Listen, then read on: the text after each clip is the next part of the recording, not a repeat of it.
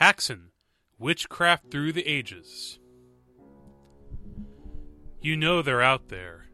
Women. Sometimes they're old and ugly, sometimes they're young and pretty as well.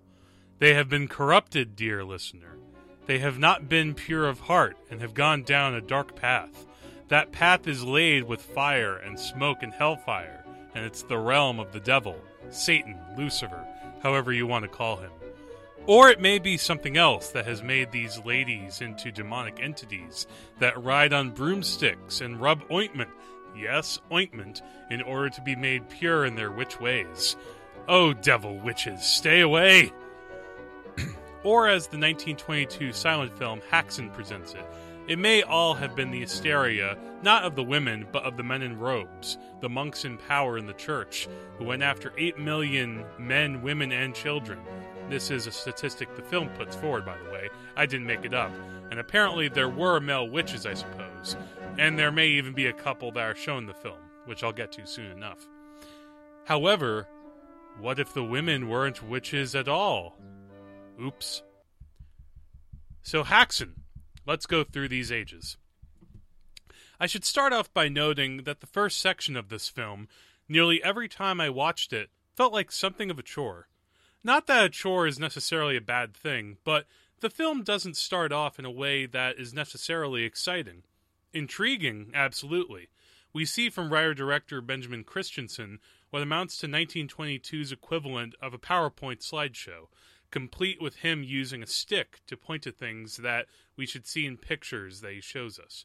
Of course, what is meant to be so compelling about this first section is that we're being introduced to the world of witchcraft, and how it has its roots going back millennia, to almost the dawn of the world, to almost the dawn of man, as we've always had superstitions and demons and things and entities that are out to tempt us as human beings towards evil.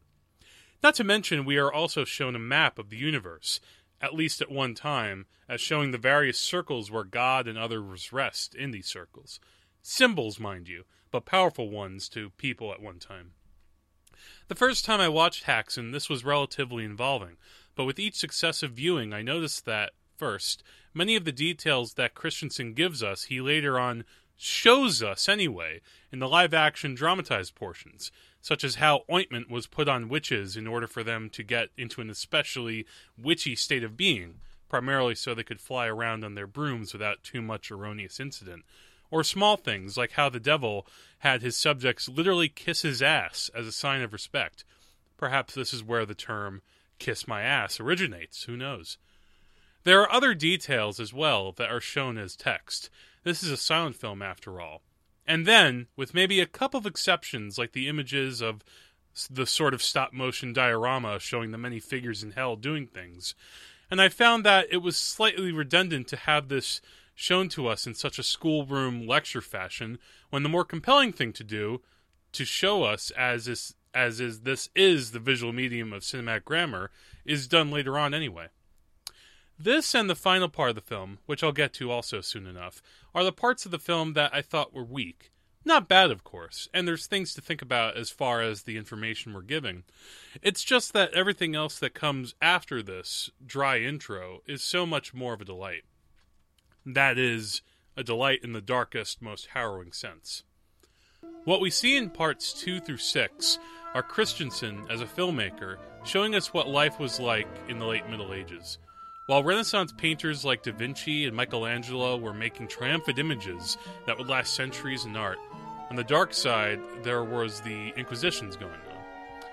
While there isn't any mention of how that went down for, the Jews, a great portion of HAXAN is devoted to how the church dealt with people who were, shall we say, not fully Christian. But let's hold off going knee-deep into how the church is depicted in this movie for just a moment. The second part of this film introduces the audiences to what so-called witches would tend to do when left to their own devices. Make up potions and their form of magic, and using things like live frogs and snakes in giant pots, and sometimes men, yes, there are 2 men depicted as witches, getting a body from a graveyard to cut up for the next sort of recipe. The part that is highly entertaining is when a woman comes to the witch Karna to ask for a potion to help in her love life. Her husband just won't give her affection, so she'll use one of the witch's potions to make her man fall head over heels for her. She imagines how this would unfold twice, and we see what she's picturing in her vision of her man going from slobbering over hunks of meat to drinking a specially made drink for him, and him chasing her around the room. Never mind, of course, that one of these potions would be made with cat feces. The first time I was seeing HAXAN, I enjoyed this set piece as a bit of fun, showing what witches would do for people on the, shall we say, lighter side of things. But seeing the film over and over, I was struck by the deeper implications of this, and how it fits into the male-female worldview of this movie. In this society, as you imagine, women had no power. They were not high up in the church. They were nuns or mother superiors, best case scenario. And boy, the nuns figure out into a later episode of this film quite awesomely. And they had to serve their husbands and be good, dutiful wives, or they might be a witch. And who could be a witch? Well, anyone, really. But in this segment, we see a woman who wants to take some agency over her life and goes to another woman to try and accomplish this. Whether she was fully successful, we don't see, and yet it's important this scene is here, so we see what a woman might do for another in that circumstance. Of course, this is not all that Christensen shows us. Oh, sweet Lord, no. This is, after all, showing us how society at that time thought devils and Satan and hell looked, and the costumes are all done up in that time period from Europe in the early 20s, so that it's rather authentic. While one can tell that the men who are in pig suits, yes, they are walking pigs that dance and guard doors and such, it's still startling. The first time I watched this movie, I also wasn't sure how to take what the director's point of view of witchcraft, and more to the point, the public's reaction was. Or would be. Is the director siding with the church? Does it believe that there were witches doing things like giving into temptation and rubbing devilish ointments, or having others do it for them so they could ride into the night on broomsticks and then go dance with the devil in the pale moonlight? I thought on first glance it was rather a conservative viewpoint, like, look at these dastardly women. These times were very serious, people.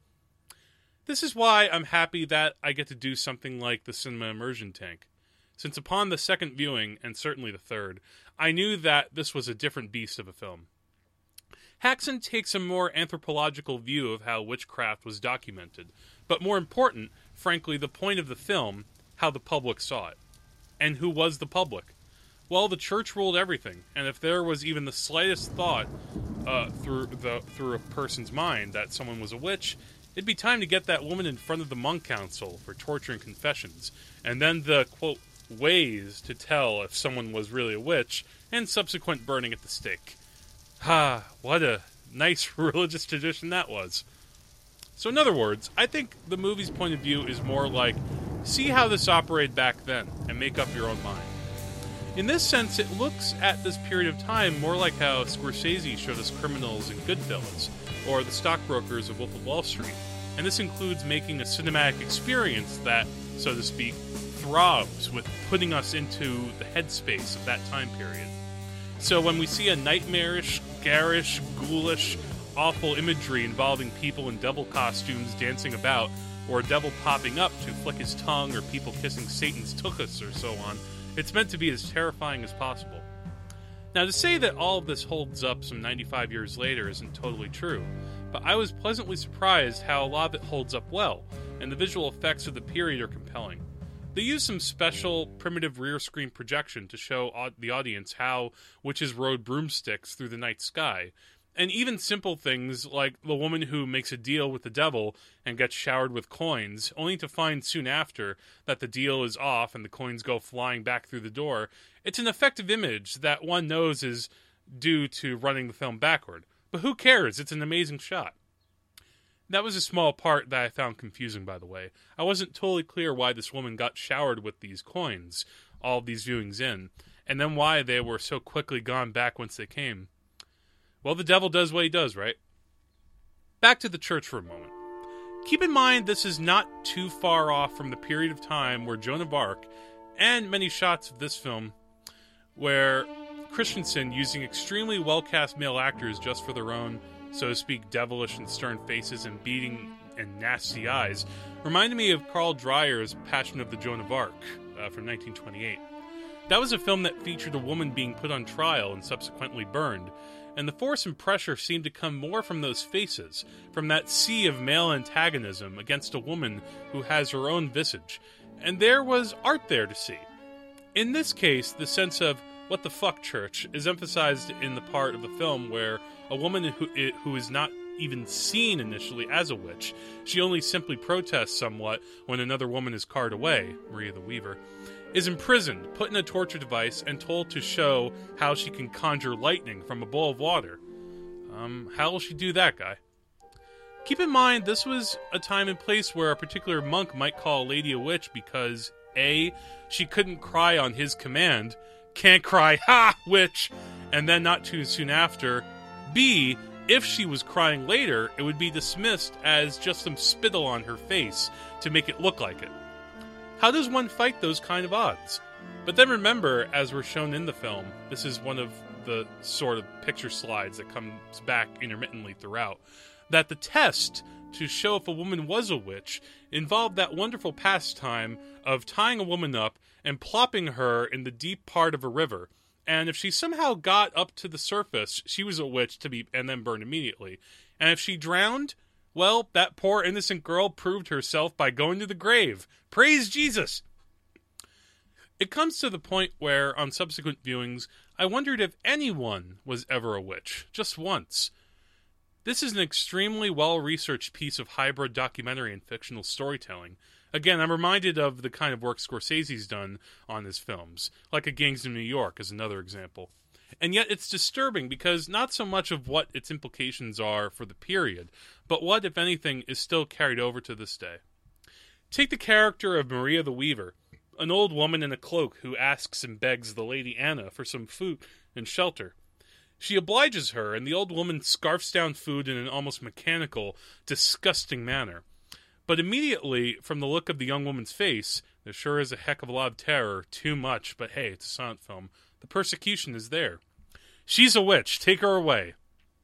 And from here she is stripped to other clothes, put in front of the council of monks, and they torture her just enough to get some confessions, and she talks after not much.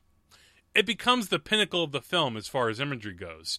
As a side note, I did as a test during one of my viewings, watching the film, with the music of Black Sabbath's self-titled debut album in place of the actual score of redone classical compositions. And it fits so splendidly that even now, thinking of the film, I do it more in relation to Black Sabbath songs than even the stock music.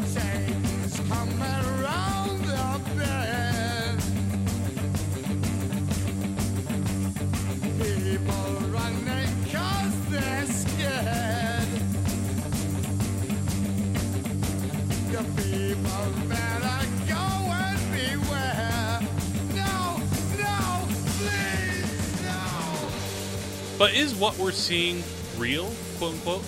Well, yes and no.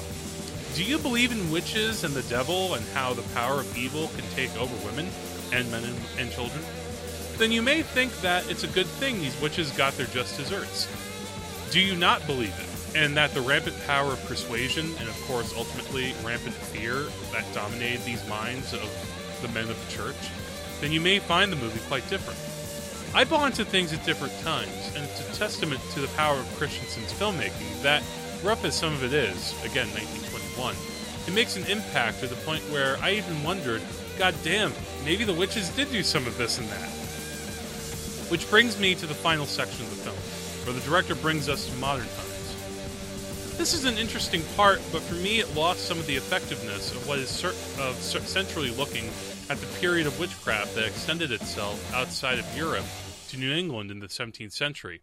I assume this is meant to depict European witchcraft, not so much the Puritans, by going into how things have changed since 1488. No shit. Some of my problem with this section is more to do with structure. We get a continuous narrative that starts with showing Maria the Weaver, the girl Anna, and all of the people of the church who get into it with seeing her confessions, and then how it transfers over to other people being accused of witchcraft. Basically being ratted out, since out of confessions came more names, i.e., remember the Crucible? But it feels like a complete arc takes place where we see how easily women could fall in this world, whether it was a housewife or a gaggle of nuns. There's a particularly heartbreaking moment when a nun who believes she's been corrupted by the forces of evil comes to the monks and practically demands to be burned at the stake. That I can't get out of my head. When the movie suddenly jumps ahead to modern times, 1921, remember, it's more like a short film has been tacked on than having a continuous flow from the previous parts. Thematically, it makes sense, but emotionally it feels off somehow. Close to jarring, as it goes from 1400s, 1500s to early 20th century dress and decorum and look of the people. And by this point, some of the points in the movie is making about women's society becomes repetitive. It's not that these scenes come off poorly as far as direction, but it feels odd to suddenly come back into a, quote, nowadays things are different tone, when in reality, this period of time now seems dated in 2016. If you look up what hysteria meant in that period of time, you'll understand why. That word comes up multiple times in this section. The most effective portion of this seventh part is when the director gives us a strange anecdote in the midst of his lecturing. The actress playing Maria the Weaver during a break in filming said out loud, "The devil is real. I have seen him." In following up on this, the director asked for her diary and shows some images. This is striking, daring, and suddenly the movie takes on a personal connotation. Nevertheless, HAXAN largely uses the language of silent filmmaking, which has to rely on giant gestures and acting, but can be subtle and evocative and deeply moving and awfully troubling in the best possible ways, to the utmost use. Christensen shows us what it was like then to be living in a society where people, almost all people, believed that witches were real, and that people cast spells, and that the devil was right there. That could be up to interpretation today, and what sticks out after seeing this in the tank for 5 times. Things like the shots of the arms and legs and feet in those displays of torture devices, you almost feel like they're about to torture a subject right there, the way they're planted in place. One of them would pop up in the movie of Stephen King's Misery to do permanent damage to ankles later on. And how extraordinarily desperate the woman is who is mentally tortured with the promise that she can go free if she shows lightning from water. It's a harrowing example of how to get you transfixed by the dark side of human nature. Now just a few odds and ends. 1.